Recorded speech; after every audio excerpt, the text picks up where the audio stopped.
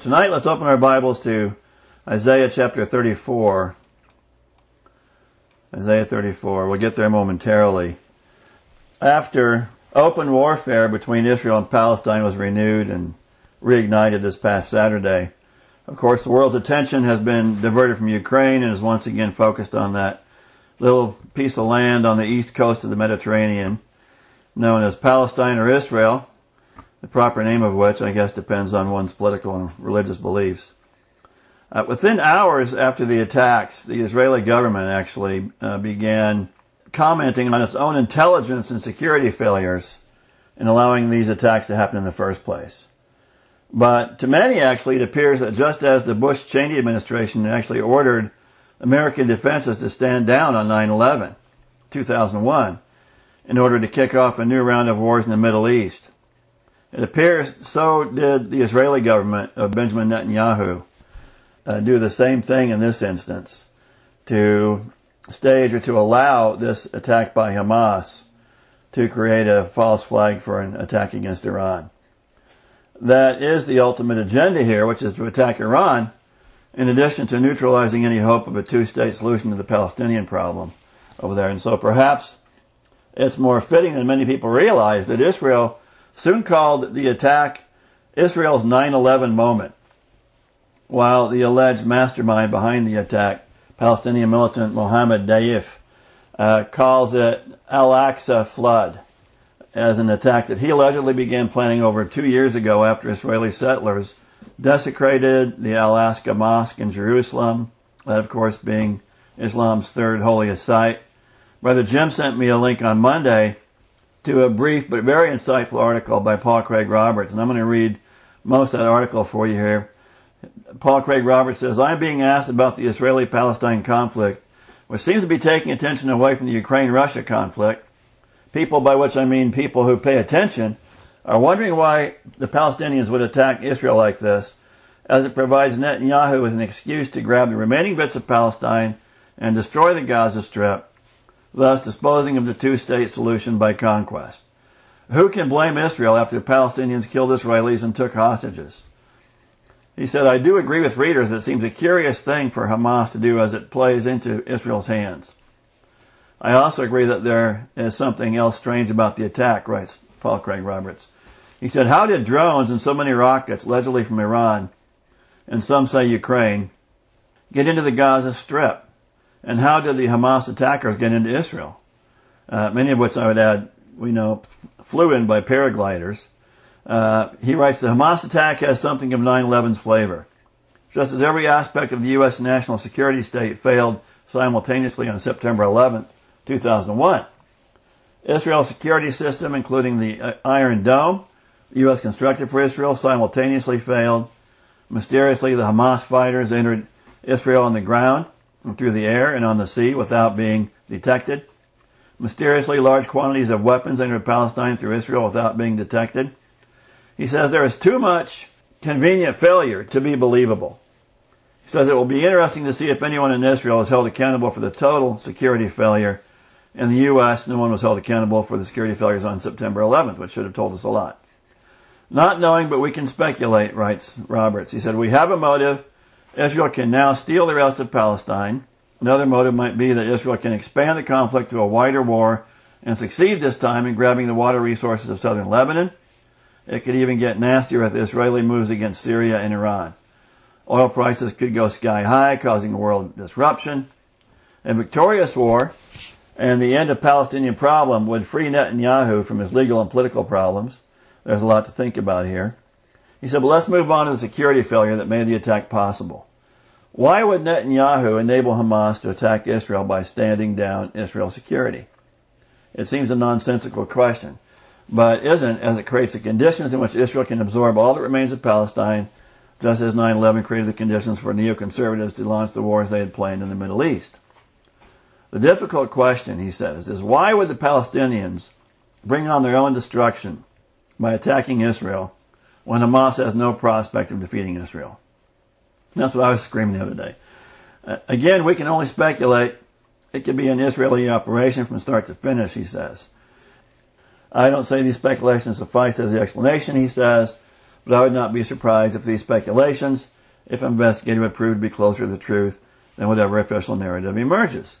And so that article by Paul Craig Roberts very well expresses the questions that many are asking. I was rather loudly the other day exclaiming to Mary on Saturday how stupid these attacks are, on the part of Hamas. They have to know they're going to be crushed as a result. And so it certainly appears that Israel did indeed let its guard down intentionally. That's the way it appears. Just as the Bush-Cheney White House did on 9/11/2001. And it's possible that Mossad may have got inside and they encouraged the attack from the inside Hamas, which actually may not have been very difficult to do because they've been giving Hamas reason for decades for them to try to pull this off. At the same time, and as a possible warning of things to come tomorrow, a security alert has been issued, and it's based on, I guess, on what Brother Michael sent me yesterday, which was an article posted to Canada's Western Standard News outlet, in which former Hamas leader Khalid Mashal calls for a, quote, global jihad applied on the ground to be implemented tomorrow, Friday the 13th. I'm just going to quote an excerpt from the article real quick. Khalid Mashal, former leader of Hamas, released a video Tuesday asking Muslims worldwide to apply jihad on the ground rather than just in theory. In the video, which has been removed from YouTube after less than 24 hours, he called Friday, October 13th, the Friday of Al-Aqsa flood. Mashal called Hamas militants to attacks around the world, targeting Israelis and Americans during the Muslim weekly prayer. He said Friday will be a day for Muslims to show anger towards Zionists and America. He called for militants in Muslim countries and also among Muslim diaspora around the world to participate in the Friday of Al-Aqsa flood. Secondly, he called for financial jihad, asking for financial support from Muslims around the world to give to the fighters of Gaza in order to compensate them for the destruction. Thirdly, he called for Muslims to apply political pressure to stop Israel's military invasion of Gaza. And then finally, he called for Muslims worldwide to carry jihad by their souls and to fight and be martyrs for Al-Aqsa. So that is the situation at present. That brings me now to Isaiah 34, where we read beginning in verse 1. Come near, ye nations, to hear, and hearken, ye people. Let the earth hear and all that is therein, the world and all things that come forth of it. For the indignation of the Lord is upon all nations, and his fury is upon all their armies. He hath utterly destroyed them, he hath delivered them to the slaughter. Their slain also shall be cast out, and their stink shall come up upon their carcasses, and the mountains shall be melted with their blood. And all the host of heaven shall be dissolved, and of course that points to a last days event, and the heavens shall be rolled together as a scroll, which we, of course, see John quote from in Revelation. And all their hosts shall fall down as a leaf falleth off from the vine, and as a falling fig from the fig tree, which Jesus, of course, quoted also in his Olivet Discourse. Verse 5, For my sword shall be bathed in heaven. Behold, it shall come down upon Idumea, and upon the people of my curse, to judgment. The sword of the Lord is filled with blood. It is made fat with fatness, and with the blood of lambs and goats, with the fat of kidneys of rams. For the Lord hath a sacrifice in Bozrah, and a great slaughter in the land of Idumea. Verse 8 then says, For it is the day of the Lord's vengeance, and the year of recompenses for the controversy of Zion. Controversy of Zion. This past Sunday I preached that the second seal of Revelation may have just been loosed by this Hamas rampage against Israel on Saturday.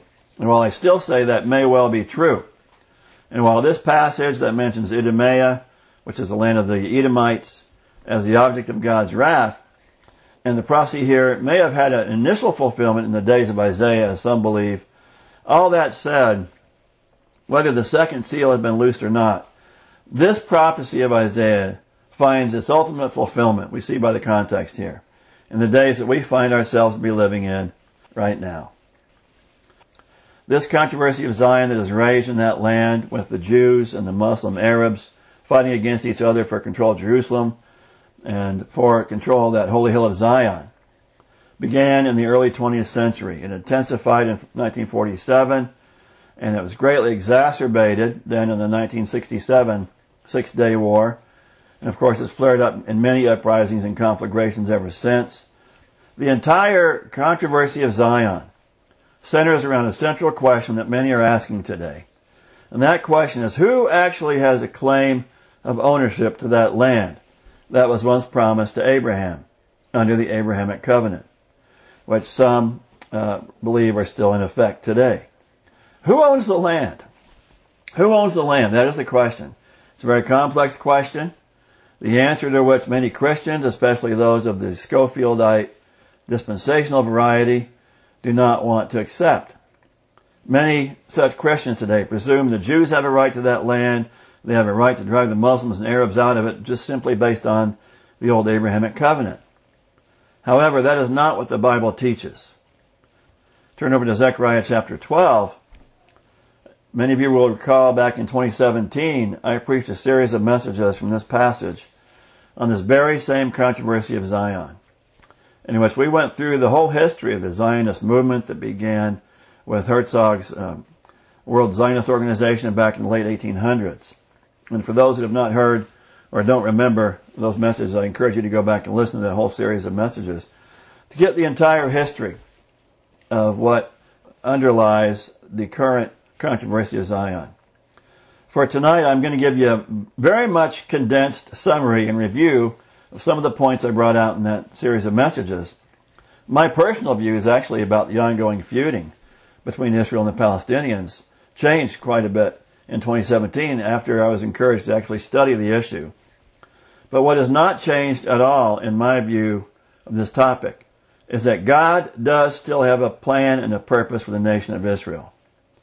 I do believe that God is at work in guiding the outcome events in the region of Israel to set the stage for the return of our blessed Lord. And what I also believe, in connection with that, is that this passage in Zechariah 12 could not have been fulfilled in history. And I also do believe that this passage in Zechariah 12 will one day, and I believe soon, be brought to pass. So read here in Zechariah 12, verse 1, "The burden of the Lord for Israel, saith the Lord, which stretcheth forth the heavens, and layeth the foundation of the earth, and formeth the spirit of man within him. Behold, I will make Jerusalem a cup of trembling unto all the people round about, when they shall be in the siege both against Judah and against Jerusalem. In that day I will make Jerusalem a burdensome stone for all people. All that burden themselves with it shall be cut in pieces, though all the people of the earth be gathered together against it."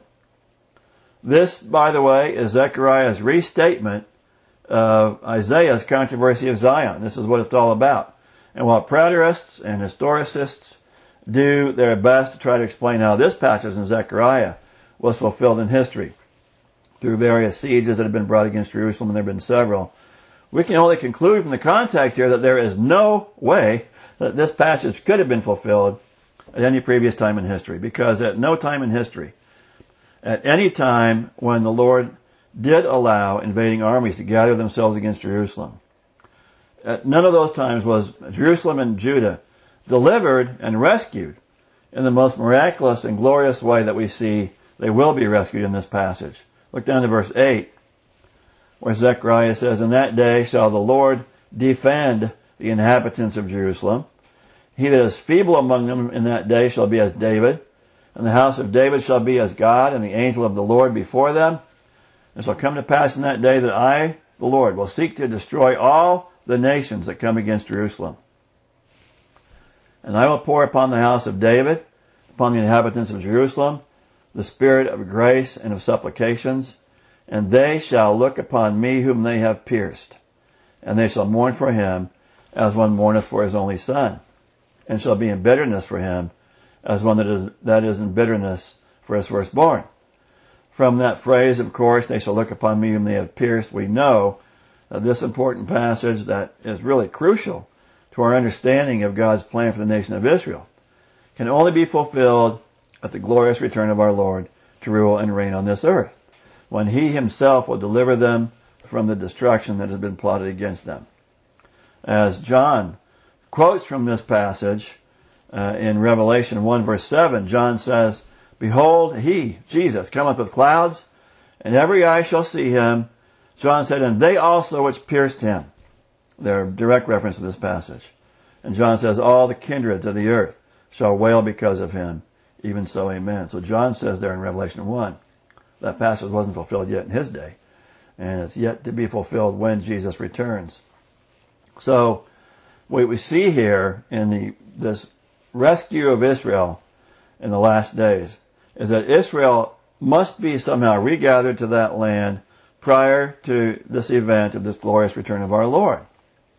And we need to understand that Israel, meaning the Jews, will be regathered to that land. The only question is, when does that happen? That's part of the debate. Some think it hasn't happened yet because they're not real Jews over there. In Romans 11, Paul says Israel will be brought to repentance, that all Israel will be saved. But when does that happen? As I've stated before, the Jews must be gathered back to that land while still in unbelief before they can be later brought to repentance and turn to Christ. We also read in Joel 3, 1-2, "For behold, in those days and at that time when I shall bring again the captivity of Judah and Jerusalem," God says, "I will gather all nations, I will bring them down into the valley of Jehoshaphat, I will plead with them there for my people, and for my heritage Israel, whom they have scattered among the nations, and parted my land." So after they've been scattered, they're going to be brought back. I, as you all know, am a staunch premillennialist, albeit I'm a classical historic premillennialist who condemns Scofield's dispensational perversion of biblical premillennialism. But as such, I observe that the modern state of Israel that now occupies part of the land that was promised to Abraham about 4,000 years ago continues to be in utter rebellion against Christ and his gospel, just as they were throughout most of their history. But I also believe, contrary to the dual covenant heresy promoted by heretics like John Hagee and others, that the only Jews who have any promise from God of a peaceful future in the promised land of Israel are those who come to God through the cross, through the Son, through their Messiah, the Lord Jesus Christ. And no Jew who refuses to believe in Christ can call himself one of God's chosen people. I've said that many times. But I do also believe that the Jews who have returned to that land over the past century have done so as a direct result of the providential hand of God, who not only knows the end from the beginning, but he also intervenes. He guides the events of history to bring his ultimate, sovereign, and perfect will to pass, just as he may have worked in the events of this past Saturday. I believe that he has done this over the past century in beginning to regather the Jews to that land and to set the stage for the fulfillment of many Old Testament prophecies and the return of Christ to rule and reign as he promised. And as such, because Israel consumes so much of the world's attention, especially now, and because many nations of the world are clearly aligning themselves, as the Bible foretells, in unison against this tiny nation of Israel, we have to take a very hard look, not only at the relevant scriptures, but I believe also at the actual events of history that led to the current state of affairs in modern day Israel. So I'm going to just recite briefly, very briefly, some of the facts that led up to where we are today. Back in 2016, the UN passed a resolution condemning Israeli settlements on the West Bank, meaning lands that were formerly belonged to Judah west of the Jordan River. At that time, 2016, which was just a few weeks before Trump took office in his first presidency, the U.S., under the Obama administration, broke with long-standing tradition, and they refused to veto that resolution, that UN resolution, condemning those settlements in the West Bank. At the time, an Associated Press article stated in part, "In a striking rupture with past practice, the United States allowed the UN Security Council on Friday to condemn Israeli settlements in the West Bank and East Jerusalem as a flagrant violation of international law. In doing so, the outgoing Obama administration brushed aside Donald Trump's demands that the U.S. exercise its veto and provided a climax to years of icy relations with Israel's leadership." So the reactions of Christians to the passage of that resolution was definitely mixed and not unified. Some Christians, especially those of the preterist persuasion, who say the church has replaced national Israel. They say that God is once and forever done with Israel, They say God has no plan to revive the nation, and that Israel exists today is not of God's doing or part of God's plan. They would have agreed wholeheartedly with that resolution and the position that Israel had no right to take the lands and the occupied territories in the first place. Other Christians, especially dispensational premillennialists, and those of John Hagee's hyper-dispensational, hyper-Zionist persuasion, and others as well who still believe that Israel still has a claim to those lands under the Abrahamic covenant, were at that time extremely upset about Obama's refusal to veto that resolution. And they agreed wholeheartedly with Netanyahu that it was a shameful anti-Israel resolution. But the question that remains of international concern today is primarily over Israel's occupation and their settlements that they built in the lands gained in that 1967 Six-Day War, which includes Gaza Strip settlements that were invaded on Saturday and other areas as well, in the West Bank there, west of the Jordan River, East Jerusalem, Jericho, and Bethlehem. And this controversy of Zion is also about how the real property, homes, and lands of many Palestinians was in fact stolen out from under the Palestinians by the Israelis, proceeding as though they had every right to do so under the command given to Joshua 3,500 years ago to drive out the Canaanites, which again does not apply today. They have no right to drive the Canaanites out of that land. And so this controversy of Zion, of Isaiah 34 and Zechariah 12, has much to do with how many of the Palestinian Arabs that have lived in that region for many decades, many of whom claim to be Christian, by the way, how they have been treated by the Jewish government of Israel in a very repressive, tyrannical manner. They have been denied the basic rights of citizenship, the right to vote in local elections, and even much worse, that I talked about in my previous series you can go back and listen to. As for that 1967 Six-Day Arab-Israeli War, it was fought between June 5th to 10th of 1967. We've all heard the familiar story of how tiny Israel miraculously prevailed in a mere 6 days in a defensive war for its survival against the overwhelming and vastly outnumbering forces of Egypt, Syria, and Jordan that were massing their forces allegedly on the Israeli border, preparing to attack Israel from 3 sides allegedly.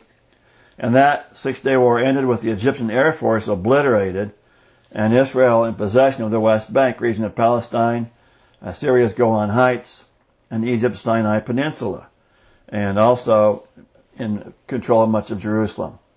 Sinai was given back to Egypt in the Peace Treaty of 1979, with all Israeli settlers withdrawn a few years later. But I remember as a young Christian hearing stories on Christian radio, back when I used to think Christian radio was worth listening to, about how many incidents in that war God worked on Israel's behalf to give them a miraculous victory over superior forces in just 6 days. That's the version of that 6-day war that American Christians have been fed and that most of them believe to this day. But it's perpetuated in order to justify Israel's continued occupation of these disputed lands it took in that war. However, contrary to that popular narrative, the record of documented history shows that 6-day war was not at all a defensive war on Israel's part, but was clearly a war of aggression designed to take the land, which I think we'll see the coming war is going to be even more so. The facts show that in 1967, there was absolutely no threat to Israel at the time they started that war. Yitzhak Rabin, Israel's chief of staff in 1967, who later became prime minister until his assassination in 1995, stated in a 1968 interview, quote, "I do not think Nasser wanted war. The 2 divisions he sent to the Sinai would not have been sufficient to start an offensive against Israel. He knew it, and we knew it." The New York Times reported the following on May 11, 1997. Moshe Dayan, the celebrated commander who was defense minister in 1967, gave the order to conquer the Golan. Said many of the firefights with the Syrians were deliberately provoked by Israel, and the kibbutz residents who pressed the government to take the Golan Heights did so less for security than for the farmland. Dayan stated, "They didn't even try to hide their greed for the land. We would send a tractor to plow some area where it wasn't possible to do anything, in the demilitarized area and knew in advance that the Syrians would start to shoot. If they didn't shoot, we would tell the detractor to advance further until in the end the Syrians would get annoyed and shoot. And then we would use artillery and later the Air Force also, and that's how it was. The Syrians on the fourth day of the war were not a threat to us. The former commander of the Israeli Air Force, General Ezer Weizmann, stated that there was no threat of destruction, but that the attack on Egypt, Jordan, and Syria was nevertheless justified so that Israel could, quote, exist according to the scale, spirit, and quality she now embodies. So this was totally an aggressive war. On the third day of that 6-day war, on June 8, 1967, to prevent discovery of the Israelis' plans to attack Syria on day 4 of the war, Israel also ruthlessly attacked and they tried to sink the USS Liberty, if you recall. It was a U.S. Navy technical research vessel, a spy ship, if you will, operating in the Mediterranean near the Sinai. And they attacked that U.S. ship using jet fighters and torpedo boats that were unmarked in order to stop Liberty from monitoring their war preparations. In that attack, 34 American Navy sailors were killed and 171 wounded. They tried to sink that ship and they didn't do it. Israel later tried to claim they had mistaken the Liberty for an Egyptian ship. And within 13 years, they ended up paying about $17 million in reparations to the sailor's family and the Defense Department. But that's just a small tip of the billions of dollars in foreign aid that Israel gets from the U.S. every year. And so while American Christians continued to believe that war was a defensive war on Israel's part, it was, in fact, a war of aggression launched by Israel to expand the goal of Zionism. And again, I repeat, the Bible does not justify the view that modern Israel has any legal or moral or biblical right to reclaim that land at this point in time. God's command to Moses and Joshua given 3,500 years ago to wipe out the Canaanites does not apply today, despite the apparent attitude of leadership in Israel and many Zionist Christians as well. But again, that does not mean that the migration of Jews to Palestine was not orchestrated by the hand of God, which I believe it was. The hand of God working providentially to bring His will to pass in that land. I think that we need to be careful about blaming Israel for having more influence in American politics than they actually do. That's something that Chuck Baldwin and his ilk does all the time. And so I think that the Vatican has far more control over the situation than Zionist Jews do, and we need to avoid that trap. We've looked at Daniel 9 many times in several messages, refuting the preterist and historicist interpretation of that prophecy of the 70 weeks. And while it's clear that the first 69 of those 70 weeks were definitely fulfilled in history, just like the passage in Zechariah 12, Daniel 9 and verse 27 has also not been fulfilled. That reads, and He shall confirm the covenant with many for 1 week. In the midst of the week He shall cause the sacrifice and the oblation to cease. For the overspreading of abominations He shall make it desolate, even until the consummation, and that determined shall be poured upon the desolate. Daniel 9:27. That passage could not have been fulfilled in ancient history, and therefore remains to be fulfilled. We've talked about that many times, been over and over that ground. The man who confirms that covenant in that passage is not Christ Jesus, as many erring historicists have been conned into believing and still try to teach today, but is in fact the Antichrist, who will confirm a Christ-denying covenant with a regathered Israel for 1 7-year period that will then allow Israel to rebuild their temple and restore temple sacrifices required under the Old Testament law. As, by the way, that will simply be a further expression of their rejection of the true gospel and their refusal to believe in Jesus. The point of that conclusion from Daniel 9:27, as it relates to the controversy of Zion that's right now playing out on televised media before the entire world, is that the confirmation of that 7-year covenant takes place at the beginning of that 70th week of years in Daniel 9:27, and there must be a body politic in place in the land of Israel at the beginning of that 70th week with whom the Antichrist will enter into a covenant to restore those temple sacrifices. And that cannot be done, obviously, after the Jews repent and turn to Christ, because at that time they would not make a covenant with the Antichrist. That can only be done while that nation is still in rebellion and before they turn to Christ. So they must be brought back, regathered into that land while they're still in blindness and rebellion. And that's why I believe God does still have a purpose for that nation of Israel. And He is still at work in guiding the outcome of the events in that region to set the stage for the return of our blessed Lord. And I also believe that the Jews who have returned to that land over the past century have done so as a result of God's providential hand. Today, Israel holds almost all the land that once belonged to Palestinians. What is left is relentlessly being encroached upon by more Jewish settlements, which are deemed illegal under, the UN resolution. Israel erected this wall, this border wall, to curtail attacks and to radicalize Palestinians, but it also imprisons the Palestinians in this huge prison. It cuts them off from land and sources of employment and reinforces their status as second-class citizens, who as a result have no political rights in Israel. According to one report, at least 5 categories of major violations of international human rights law and humanitarian law characterize the occupation. Unlawful killings by Israelis, forced displacement, abuse of detention, closure of the Gaza Strip and other unjustified restrictions on movement, the development of more and more settlements, along with accompanying discriminatory policies that greatly disadvantage Palestinians. As covered in more detail in those earlier messages, this is the treatment Palestinians have been shown over the past 50-some years now, after losing their land in that 67 war of aggression that was designed to force them out of the land and steal their property. So it's only natural that many Palestinians would have no choice but to resort to violence. And that is what this controversy of Zion is all about. And that is why it would have been very easy for agent provocateurs to get inside Hamas and to, egg them on to bring on this attack. So who has a claim of ownership to that land? Who has a right to it? Obviously, the land once belonged to the Jews, and Jerusalem was once their capital.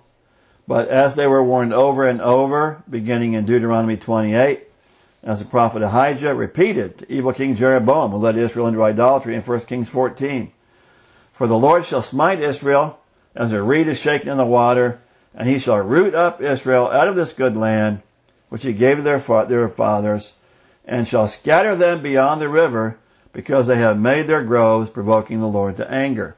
He said there in 1 Kings 14. The Lord Jesus, in Matthew chapter 23, verse 37, lamented over Jerusalem. He said, "O Jerusalem, Jerusalem, thou that killest the prophets and stonest them which are sent unto thee, how often would I have gathered thy children together, even as a hen gathereth her chickens under her wings, and ye would not. He said, Behold, your house is left unto you desolate. For I say unto you, Jesus said, ye shall not see me henceforth, till ye shall say, Blessed is he that cometh in the name of the Lord." Obviously, the Israeli Jews have not yet come to the place where they will welcome the Lord Jesus as their Messiah. And until they come to that place, somewhere toward the end of the tribulation, we can presume that their house is still left to them desolate. Jesus said to the Jews in Luke 21:24, that they shall fall by the sword and shall be led away captive into all nations, and Jerusalem shall be trodden down of the Gentiles until the times of the Gentiles be fulfilled. That verse tells us that Israel and the Jews will not have Jerusalem in full until the times of the Gentiles be fulfilled, which is, again, when Paul says in Romans 11 that the fullness of the Gentiles have come in, to the church that is, which means at the end of the present church age. So the Bible is crystal clear that God is not through with Israel as a nation, or the Jews as a people, and that the Jews must be regathered to that land once promised to Abraham. And also that they must be gathered to that land while still in a state of unbelief before the 70th week of Daniel can begin to set the stage for the return of Christ. However, while Ezekiel 28 loosely indicates that during the millennial reign of Christ, those 12 tribes will again possess all the land that was once promised to Abraham, there's not a verse in the Bible I know of that shows that the Jews will be restored to all the land before that time, before the millennium. And personally, I have no problem with concluding that until the Lord, by His divine intervention, gives them all the land He once swore to Abraham, that they should have been expected to share that land with those that God allowed to have the land in their absence. And that solution proposed by the UN, if Israel wanted to have a strictly Jewish state, by which definition they would be racially segregated or apartheid state, has for several years been a two-state solution. But now, this present operation being undertaken in Gaza is going to obliterate that possibility. At present, Israel's called up 300,000 reservists to go to war in Gaza. Well, actually, putting probably a third of those, or maybe half of them, up north against Hezbollah to the north. Right now, Gaza is completely under siege, with their electricity and their food and water supplies shut off by the Israelis. No supplies are being allowed in. Israel is amassing troops, tanks, artillery pieces, and supplies on the border, preparing to invade Gaza and to obliterate Hamas.